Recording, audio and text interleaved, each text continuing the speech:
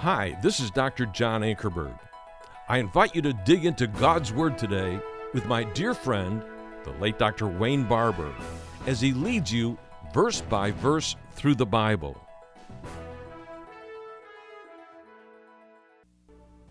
Well, will you turn with me today to Galatians chapter 3?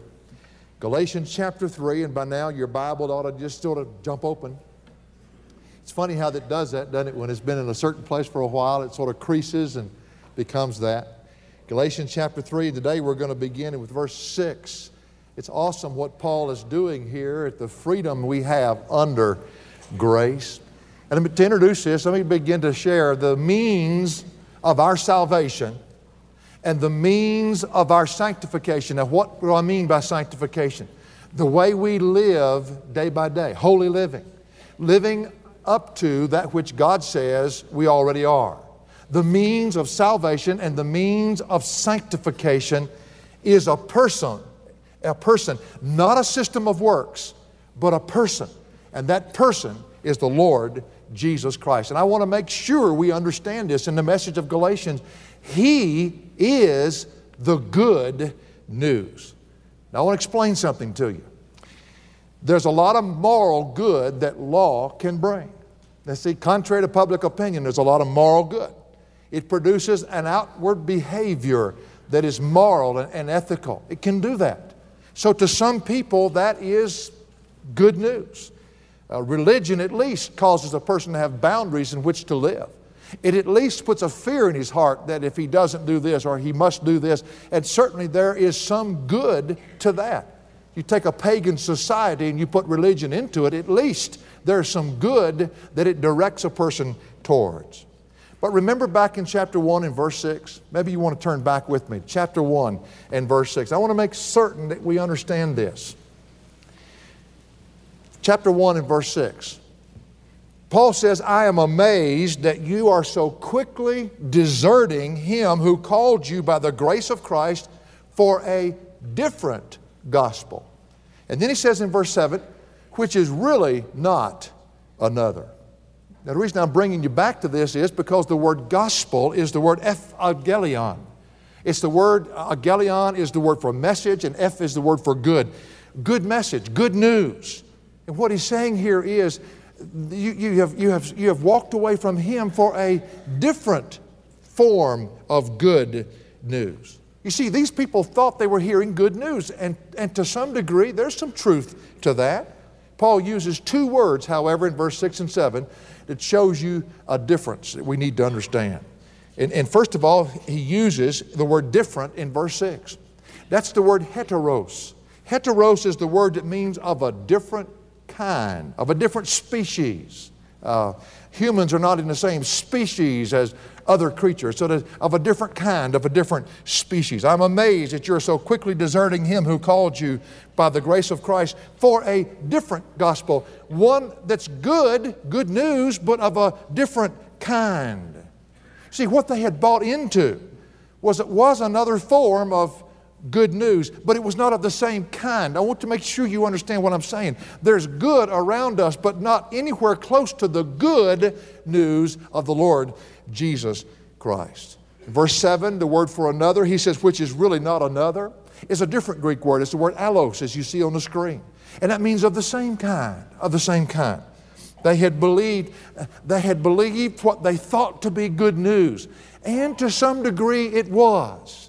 But it didn't come close to measuring to the good news that the Lord Jesus brings to us. That which He wants to come and live in and through us.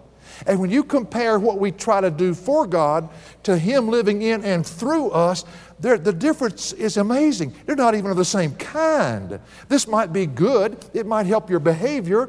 But over here you have the ultimate. You have the Lord Jesus who wants to produce in you what you could never produce yourselves.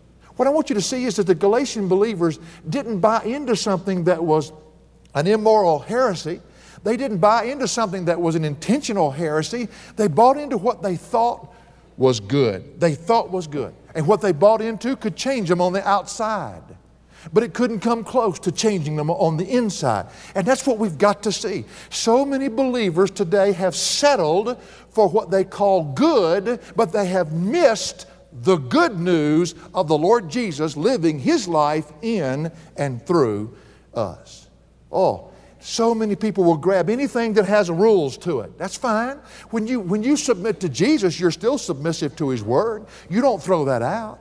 But you see, it's learning to say, I can't, and God, you never said I could. You can, and you always said you would. Christ living in us. Christ is not only the means of salvation, He's the means of sanctification. I can't love other people, but He can love them through me. Now listen, by the law, I can have my quiet time at 4 in the morning. I can have a journal. I can study Scripture, and those things are good. But they don't accomplish what only Christ can accomplish. When you marry the two, you've got a powerful truth. If you're trying to accomplish today through good works what God wants you to be and to do, through sincere efforts, you have completely missed what Christianity is. Christianity is not me doing for God, it's God living in me, doing through me what He already knows, and I should understand that I cannot do. Now, Paul continues to show this in Galatians chapter 3. This is the reason for the writing of the book of Galatians. They bought a system of works and walked away from the person who accomplishes all that He demands. In verses 1 through 5, he addressed the stupidity of the Galatians. Matter of fact, somebody said to me, you ought to call that SOS, stuck on stupid. That's how he addresses the Galatians. They couldn't get off of stupid. They just kept buying into the system and walking away from the relationship and from the person. They bought into moral good and ethical good, but they missed the good news of what Christ wanted to do in them. Flesh cannot produce anything that God will ever approve of as long as you live. It will not produce it. But flesh can bow down and then let Jesus be Jesus in us. Now let's zero in on his argument. Verse 6 is where we start today. Verse 6 says, even so Abraham believed God, and it was reckoned to him as righteousness. Now what Paul does here is so exciting. Like a lawyer, he brings in his key witness. I mean, this is not the genius of Paul. This is the genius of the Holy Spirit of God that lives in Paul. Abraham's the hero of all the Jewish people. The Judaizers who were deceiving the Galatian people, this was their hero, Abraham. And they would say it reverently, Abraham. You see, and Paul brings him up. And he brings him up to show that through Abraham, his truth that he's been presenting to them is documented and founded. Matter of fact, we see it proven in Abraham's life. Well, like the lawyer building a case, he brings forth his key witness. I used to like to watch Perry Mason when I was growing up. I find that every now and then when I'm flipping through and I have some time to watch TV, I love Perry Mason. 2 reasons. One is you never know who did it. And 2 is you'll never know who's going to be that key witness that's going to break the whole thing wide open. You have to watch the whole time. I mean, you can't leave it. You've got to stay with it. And what an ingenious way they made that program. Well, this is what happens here. He brings his key witness in and says, okay, guys, argue with Abraham. You want to argue with me? That's fine. But now let's see you argue with Abraham. First of all, we have an unquestionable example. I mean, Abraham dismisses all doubt that salvation is by faith alone, in Christ alone, and sanctification is also by living to trust Him. To better understand verse 6 of Galatians 3, I'm going to ask you to do something. It's going to take a little coordination. I want you to turn back to Romans chapter 4. Now, we're going to flip-flop back and forth through these 2 passages. Remember, Romans is a commentary on Galatians. Galatians is Paul writing Romans mad. And what he does, he gives the details in Romans, he makes the statements in Galatians. So let's go back to chapter 4 of Romans, and let's just see what we find here about Abraham. He brings him up. He says, and Abraham believed God, and it was reckoned to him as righteousness in Galatians. So let's just see some things about Abraham. Romans chapter 4, and we'll begin with verse 1. Paul says in chapter 4 and verse 1 of Romans, what then shall we say that Abraham, our forefather, according to the flesh, has found? Now the term our, in the term, little phrase, our forefather, Paul is putting himself into that picture. Why is he doing that? Well, it's very smart. Paul is identifying in Romans with those who are Jewish. He's not doing that in Galatians, but he is in Romans. And so he himself is a Jew. And what he's going to do here is our forefather. He immediately identifies with the people that are disagreeing with his doctrine. And he says, our forefather. Paul had to be justified by faith, and he wants to put himself into their midst so they can begin to understand this truth. So he says, our forefather according to the flesh. Now that word forefather is the word propator. It's the word you see on the screen. It's a relationship word. All Jewish people that were pure Jews could trace their lineage back to Abraham. They were physically related to Abraham. Now, I've brought this up several times recently, and I've noticed some looks on your face like a calf at a new gate.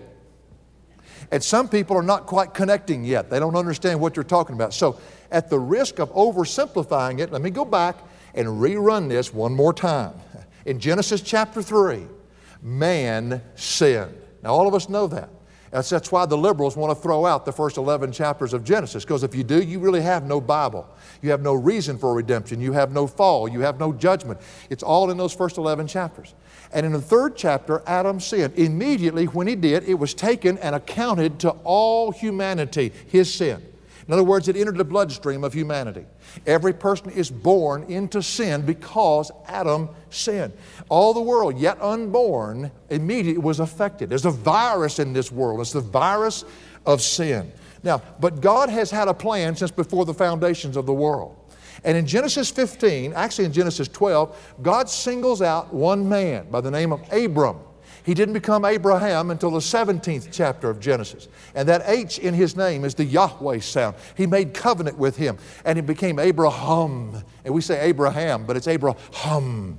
And in Genesis 15, he covenanted with this man. Now, this man was not worthy. Grace isn't about us being worthy. God had a plan. And so he covenanted with Abraham. He promised to him that a Redeemer was going to come one day. He promised him a land, he promised him a nation, but he promised him a seed, a human seed, a man was going to be born through this nation. You see, there was going to be a land they would dwell in, and there would be a people, but it was through this people that the seed would come. Now, we're going to see later on that seed is the Lord Jesus Christ. God revealed the gospel to Abraham back in Genesis chapter 15. And Abraham believed, and it was because of that belief he was saved. Genesis 15:6, which Paul quotes in Galatians 3 and verse 6, says, then he believed in the Lord, and he, God, reckoned it to him as righteousness. Now I want you to understand that salvation in the Old Testament is the same way salvation is in the New Testament. Somebody says, how were they saved in the Old Testament? And somebody replies and says, by obeying the law. No. There was nobody that could obey the law. They looked forward to the Redeemer having been revealed to Abraham. This was passed on, and they looked forward to the Redeemer who was going to come. And that faith in him that would come one day was that which saved them. We look back to a Redeemer who's already come. They look forward to a Redeemer who would come. Well, Abraham's promise that a seed would come, the Lord Jesus would come one day, was passed on to his son Isaac. Isaac was the son by faith. There was another son named Ishmael, but that was strictly of the flesh. That was Abraham trying to accomplish what only God could do. And then the promise was passed from Isaac to the younger of two sons. It was promised, it was given to Jacob, the younger one. And God said Esau was not going to serve the younger.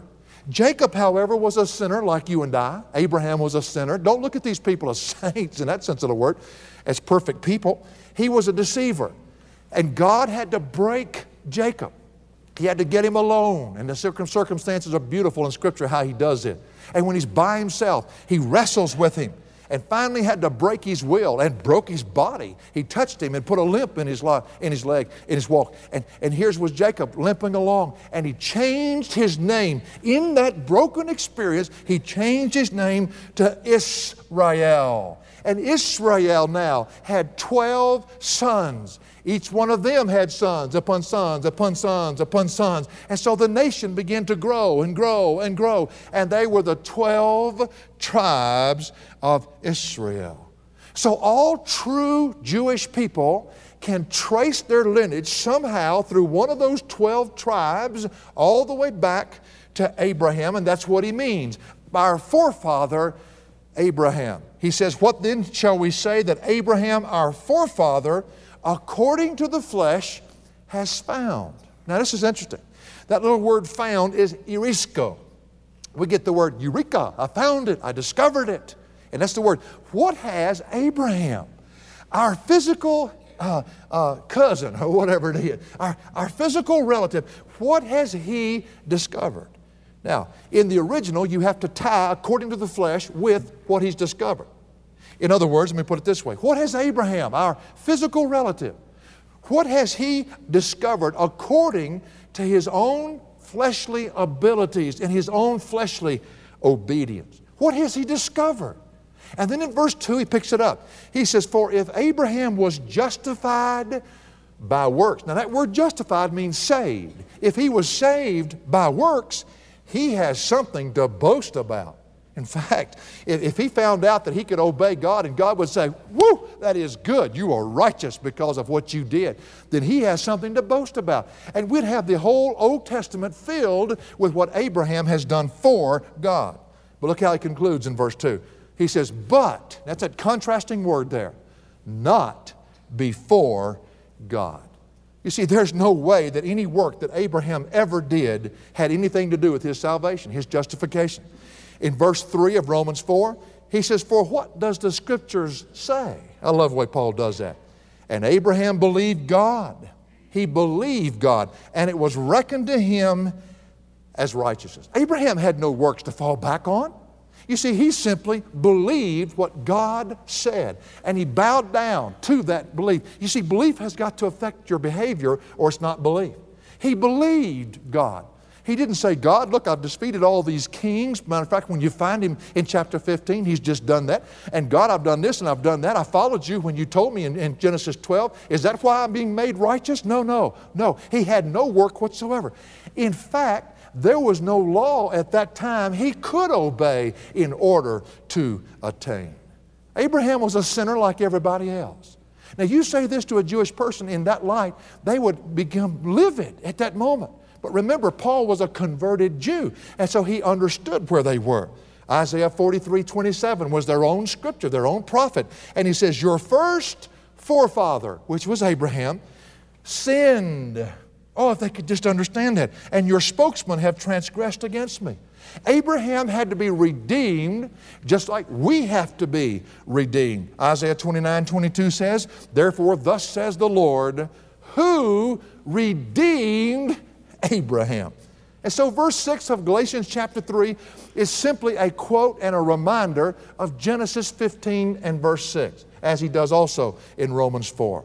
So Paul says, what does the Scripture say? And Abraham believed God, and it was reckoned to him as righteousness. And that word reckon should light your fire today. It's the word logizomai. You say, Wayne, that's so exciting. It makes me want to go to the mission field. But you hang on to that. That's a good word. Logizomai, it's an accounting term. It's somebody has put something into my account that I didn't earn, that I didn't know about. I'll tell you what, if I get a statement from the bank this week and it says I have $20,000 more than what I thought I had in there, wouldn't that be nice? Whose account of my account do you think I'm going to believe? Now, which one? Guarantee you one thing, buddy, I'm writing checks on that $20,000 before they've got a chance to send me another notice. Somebody has gotten into my account, put in there that which I did not earn, that which I do not deserve, but is now written to my account. That's the word reckoned. When I went to college, and I was there forever, I think I crammed 4 years into about 8. I love college. I just hated class, It just got in my way. But when I was there, I remember going the first year at Mars Hill College in Mars Hill, North Carolina. Somebody got lost and built a school there. You don't go through there, you go to there. Up in the mountains. And I was standing in line about 15 people back, and I knew when I got to that window, I had to have some money to get in school. I wanted to go to school. God had put on my heart to go there. I had not one dime hardly. I might have had $10, but I'm going to need around $800 when I get up there. And I don't know what I'm going to do. And I'm sweating. I'm in a nervous sweat. And suddenly I'm number 8, and then I'm number 6, and then I'm number 3, and then I'm there. And the lady looked at me and she said, yes, can I help you? And I said, my name is Wayne Barber. And I was about to tell her I don't have any money, but I believe God told me to come here, which would have really impressed her. And she stopped me. She said, Wayne Barber, Wayne Barber, Wayne Barber. That rings a bell. And she opened up a file folder and she said, oh, here it is. Oh, Wayne, how much of this money would you like to apply today to your account? And I stood there bug-eyed. What money? I didn't want to say what money because then maybe she had another Wayne Barber going there and just mess it up. And I said, well, exactly how much do I owe today? And she said, $800. I said, that'll be fine. Just put that on there today. I'll get the rest later on. Come to find out, a missions group in Greensboro, North Carolina had been praying for me, and God put on their heart to send some money from me. I didn't know anything about it. I didn't earn it. I certainly didn't deserve it, but God had put it to my account. When Abraham believed what God had told him, it was reckoned to his account. Righteous, righteous. Boy, if Abraham could have gotten into heaven and seen that word righteous written beside his name, you think there wouldn't be some shouting going on? That's what reckoned is all about. He didn't earn it. He didn't deserve it. But because he believed, it was reckoned to his account. It's not when we go to church 17 times out of 17 weeks. It's not when we tithe 24 out of 24 opportunities. It's not when we give money to the church. It's not all of this stuff. That kind of stuff can make us live morally. It can make us live ethically. But it's good in a sense, but it has nothing to do with the good news that Jesus Christ has paid it all in full. And when we believe in Him, He then comes into our heart, and written beside our name is the word righteous. Now watch what Paul goes on to do in Romans chapter 4. Now you see how I told you, you're going to have to get real coordinated this morning. Let's jump back to Romans chapter 4 and verse 9. I want you to see this. You read it, because if I say it, that's one thing, but if you see it, that's another. Romans 4:9. Faith was reckoned to Abraham as righteousness. How then was it reckoned? Now watch this carefully, what he does. While he was circumcised or uncircumcised. You see, circumcision was the initiation to the law. That was the first thing you had to do as males. But circumcision hadn't even come about. It didn't come about until the 17th chapter of Genesis. This is the 15th chapter of Genesis. It wasn't because he was circumcised. No, that wasn't it. And then he goes on, he answers his own question. Not while circumcised, but while uncircumcised. And he received the sign of the circumcision. It was only a sign. It was nothing else. A seal of the righteousness of the faith which he had while uncircumcised, that he might be the father of all who believe without being circumcised, that righteousness might be reckoned to them. And then it goes on. And the father of circumcision, to those who are not only of the circumcision, but who also follow in the steps of the faith of our father Abraham, which he had while uncircumcised. In other words, he can be the father of faith to the Jew and father of faith to the Gentile. There was no law even in the picture when he believed what God said, and it was put to his account that he was now righteous. So now why does Paul bring up all this Old Testament things about this man? Abraham's his first witness. He's his first witness to prove his point. You take any person that's in a religion and take them back to Abraham. How was he saved? Show me the works that he did. How many times did he do this or that? No, he believed. And that's why that people who also believe become his children in a figurative sense. Because when we believe, it's reckoned to our account as being righteous. So Galatians 3:6 says, even so Abraham believed God, and it was reckoned to him as righteousness. So he's an unquestionable example. There's no way in the world you can get around it. There was no law he could obey. There was nothing. He just believed. And that was the key and the basis of his salvation. An unquestionable example. But the second thing, and the only thing I'll get to today, I'm way over prepared today. So that's okay. We'll pick it up next time. we see an unchangeable truth. It's all through Scripture, folks. Old Testament. Listen, Paul and the ones who wrote the New Testament only had the Old Testament to go by. Every bit of it's right there. You study the book of Romans, there's almost more Old Testament passages than there are New Testament passages that are being written. Galatians 3:7. Now watch this. This is an unchangeable truth. Therefore, be sure, be certain, that it is those who are of faith who are sons of Abraham. Okay, now, here, you with me, turn back to Romans chapter 4. And look at the last part of verse 16. I was going to read all of this, but it's just the time's killing me. Verse 16.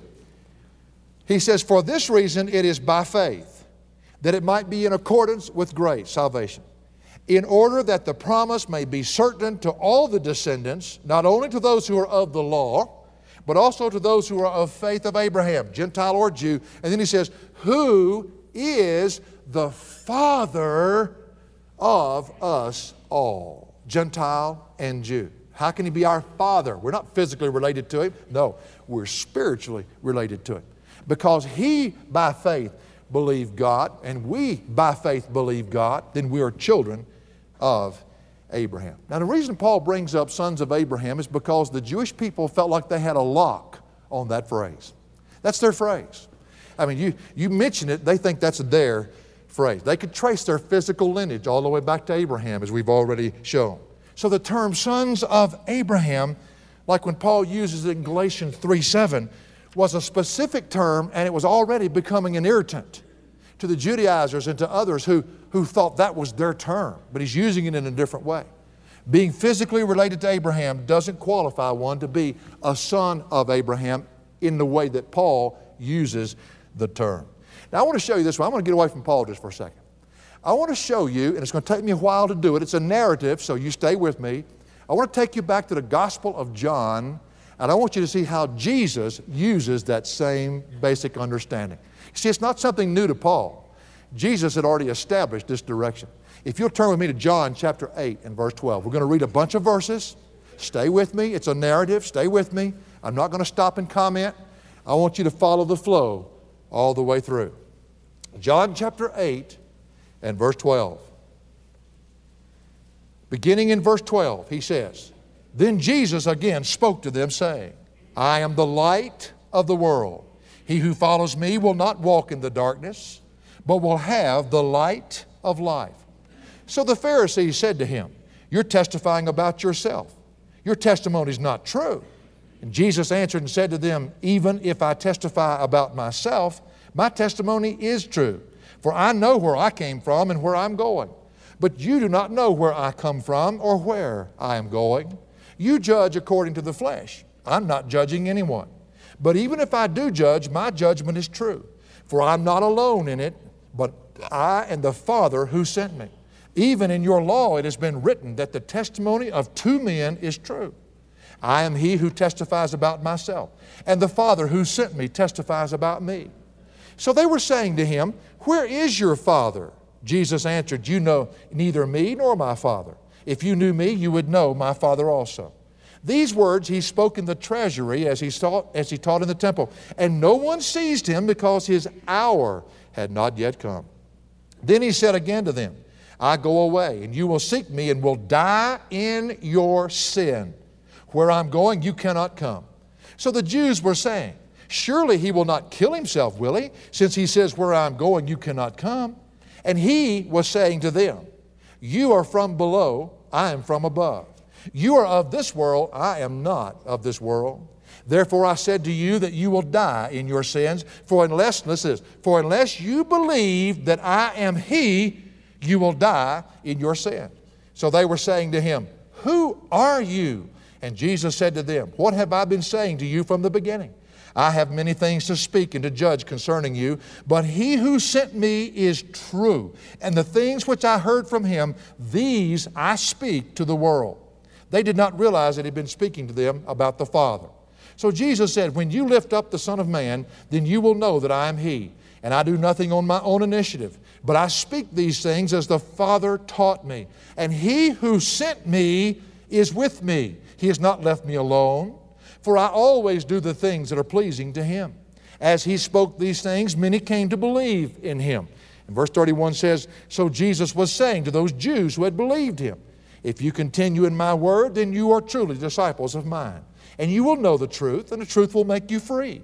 They answered Him, we are Abraham's descendants. Now watch this carefully.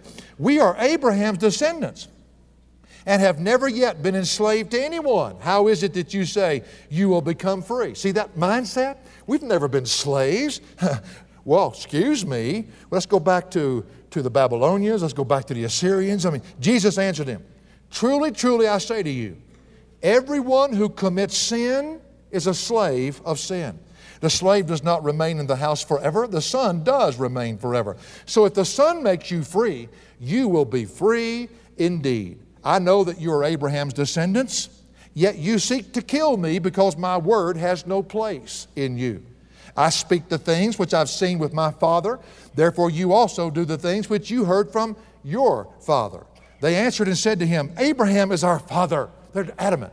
And Jesus said to them, if you're Abraham's children, do the deeds of Abraham. In other words, trust me. But as it is, you're seeking to kill me, a man who has told you the truth, which I heard from God. This Abraham did not do.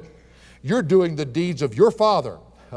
They said to him, now they get off of Abraham, we were not born of fornication. We have one Father, God. That sounds more spiritual. And Jesus said to them, if God were your Father, you would love me.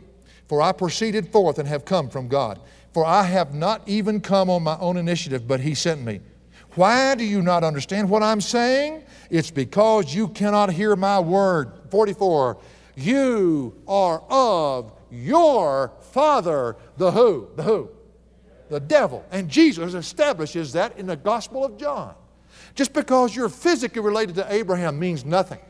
Only when you by faith believe in the Lord Jesus Christ do you become figuratively and spiritually a child or a son of Abraham. To be a son of Abraham, as Paul and Jesus uses the phrase, is to put your total trust into Christ for your salvation and for your Christian walk.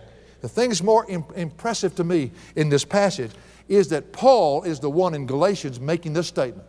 Do you realize it hadn't been that many years that if somebody had made that statement, he would have taken them on, taken them out back, and no telling what he'd have done to them.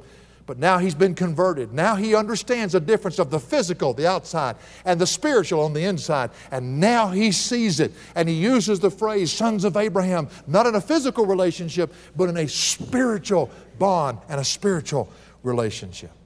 Paul tells the Galatians in Galatians 3:7, therefore be sure that it is those who are of faith who are sons of Abraham. And that term of faith is truly out of faith. And once more time, he documents that it's only by faith that we're saved. Righteousness only comes on the basis of faith. No one act of human goodness qualifies us before or after salvation. And he's beginning to build his point. So these first 2 points have to do with our salvation. But my next 2 points, which we won't get to today, have to do with our sanctification. Not only do I trust Him for my salvation, I trust Him every minute of every day. We sing the hymn, I need Thee every hour. No. I need You every breath. God, if anything's going to happen this morning in this service, I can't do it. My ability falls short. But God, will You take Your word and do something eternal? This is our prayer every day, every moment of our life. Trusting Him and trusting His word. Can you imagine a Jewish person who grew up under the law? He never knew anything else. He never understood lostness because he's in, friend. He's kin to Abraham. He never understood that. He understood gaining rewards in heaven and being the greatest and the least by what he obeyed. And then one day to find out he'd been living needlessly. It was good what he did. It changed his behavior. It changed his moral ethics, etc. But it didn't change him on the inside. The good news is that now he has to bow and receive the Lord Jesus, who brings the change from the inside out. But on the other hand, can you imagine the Gentile who's done well in this world? He's built his business. He's made millions. And he's tried to be good to the people and fair to his employees. He grew up helping people across the street if they couldn't make it. He grew up helping people that were in need. And he feels like all of this somehow qualifies him to be a believer. And yet he finds out from Scripture that none of those works have one single thing to do with his salvation. I was on the plane flying from Salt Lake to San Antonio, and this fellow was sitting next to me. And I don't like to talk to people on planes. I want to get my book, let them get their book. And I'm not one of these that crams a tract down your throat. And I got on the plane, and he just started talking to me, and he wouldn't shut up. And he says, well, what do you do? And I said, I'm a preacher. No, that's always the turning point. And he answered immediately. He said, hot dog. I'm thinking, now that's different. That is different. I haven't heard that. He said, I've been wanting to sit next to a preacher. And I said, well, good. He said, what do you think about the Koran? And I said, I don't know. What do you think about it? He said, well, you're the preacher. I said, I don't study that stuff. I study the Word of God. He said, you're one of those who believe that the Word of God is the main domino. That's his terms. And I said, that sounds good. That's good. It's the main domino. Then he asked me another question. I said, do you want my opinion, or would you like to know what the main domino says about it? He said, tell me what the main domino says about it. And I'd answer it. He said, tell me what the main domino says about this. And that was his vocabulary. We ate a meal together while we were on the plane. And we were coming near San Antonio. He looked over at me and said, you know what? My whole life is simplified today. And I said, that's awesome. How did that happen? He said, I've been looking everywhere but the main domino. He said, all my answers are right there if I'd have just looked at it. And I said, that's great. He said, I'm going to go back and I'm going to try to live better. I said, excuse me. He said, what? I said, would you like to know what the main domino says about you trying to live better? I took him into Scripture and said, no, you got to be born from above. You're not going to do any better. Never have done any better. God wants to come. You don't clean your life up and come to Jesus. Jesus comes in and cleans your life up. And I began to walk him through the passage with Nicodemus and several other places. And finally, he looked over at me and he said, I guess you want me to pray a prayer, don't you? And I said, why would I want to do that? This is between you and God, not between you, me, and God. And I said, that prayer is not going to save you anyway. Are y'all listening? It's the attitude of your heart that's going to save you. And only God can read that. I can't read it. And he looked at me for the longest kind of time. He's like he hadn't heard that before. And all of a sudden, he bowed his head and shut his eyes and prayed. And as the wheels touched down in San Antonio, he looked over at me and tears just streaming down his face. He said, I want you to know, preacher, I will never be the same again. He understood something. He can't do better. God is the one who has to come and live in him to change him. And I want to tell you, that begins something that we'll have to look at next week. That's the way we live every day. I can't. God never said I could. He can. And he always said he would. Well, I got to shut up. The time's gone. But let me just read this one thing to you, okay? I knew you were ready for me to do that. Charles Plumb, I got this article in the email, it's so good, was a U.S. Navy jet pilot in Vietnam. After 75 combat missions, his plane was destroyed by a surface-to-air missile. Plumb ejected and parachuted into enemy hands. He was captured and spent 6 years in a communist Vietnamese prison. He survived the ordeal and now lectures on lessons learned from that experience. One day when Plumb and his wife were sitting in a restaurant, a man at another table came up and said, "You're Plumb. You flew jet fighters in Vietnam from the aircraft carrier Kitty Hawk. You were shot down." This amazed him. He said, "How in the world did you know that?" Plumb asked. "I packed your parachute," the man replied. Plumb gasped in surprise and gratitude. The man pumped his hand and said, "I guess it worked." Plumb assured him, "It sure did. If your chute hadn't worked, I wouldn't be here today." Plumb couldn't sleep that night thinking about the man. Plumb says, "I kept thinking and wondering what he had looked like in a Navy uniform, a white hat, a bib in the back, and bell-bottom trousers. I wondered how many times I might have seen him and not even said, 'Good morning, how are you?' or anything, because you see, I was a fighter pilot and he was only a sailor." Plumb thought of the many hours a sailor had spent at a long wooden table in the bowels of the ship, carefully weaving the shrouds and folding the silks of each chute, holding in his hands each time the fate of someone he didn't know. Now Plumb asked his audience, "Who's packing your parachute?" And I grabbed a hold of that story. You know how my mind works. I got to thinking about that. You know what? We're just cruising along in this life, aren't we? And I want to tell you, we don't know the hour, we don't know the day, but one of these days we're going to be ejected out of here either by death or the Lord Jesus Christ coming. And my question to you this morning is, who has packed your parachute? If you think your good works are going to hold you up, friend, you have got an interesting thing to learn. It's going to be hell separated from God forever, regardless of all the good works you have ever done or thought about doing. But if you have placed your faith into Jesus Christ as Abraham, and you are now a son of Abraham in that figurative sense, you're trusting only Christ, then brother, He has packed your parachute and you're going to have a safe landing to be with Him forever and ever more. Where are you today? Where are you today? You want to be religious? Boy, that's fun, isn't it? That sure will change us on the outside. How can religious people be so mean? Because that good news of religion doesn't compare to the good news of Jesus Christ. For additional resources or to view our TV program, log on to jashow.org. That's jashow.org.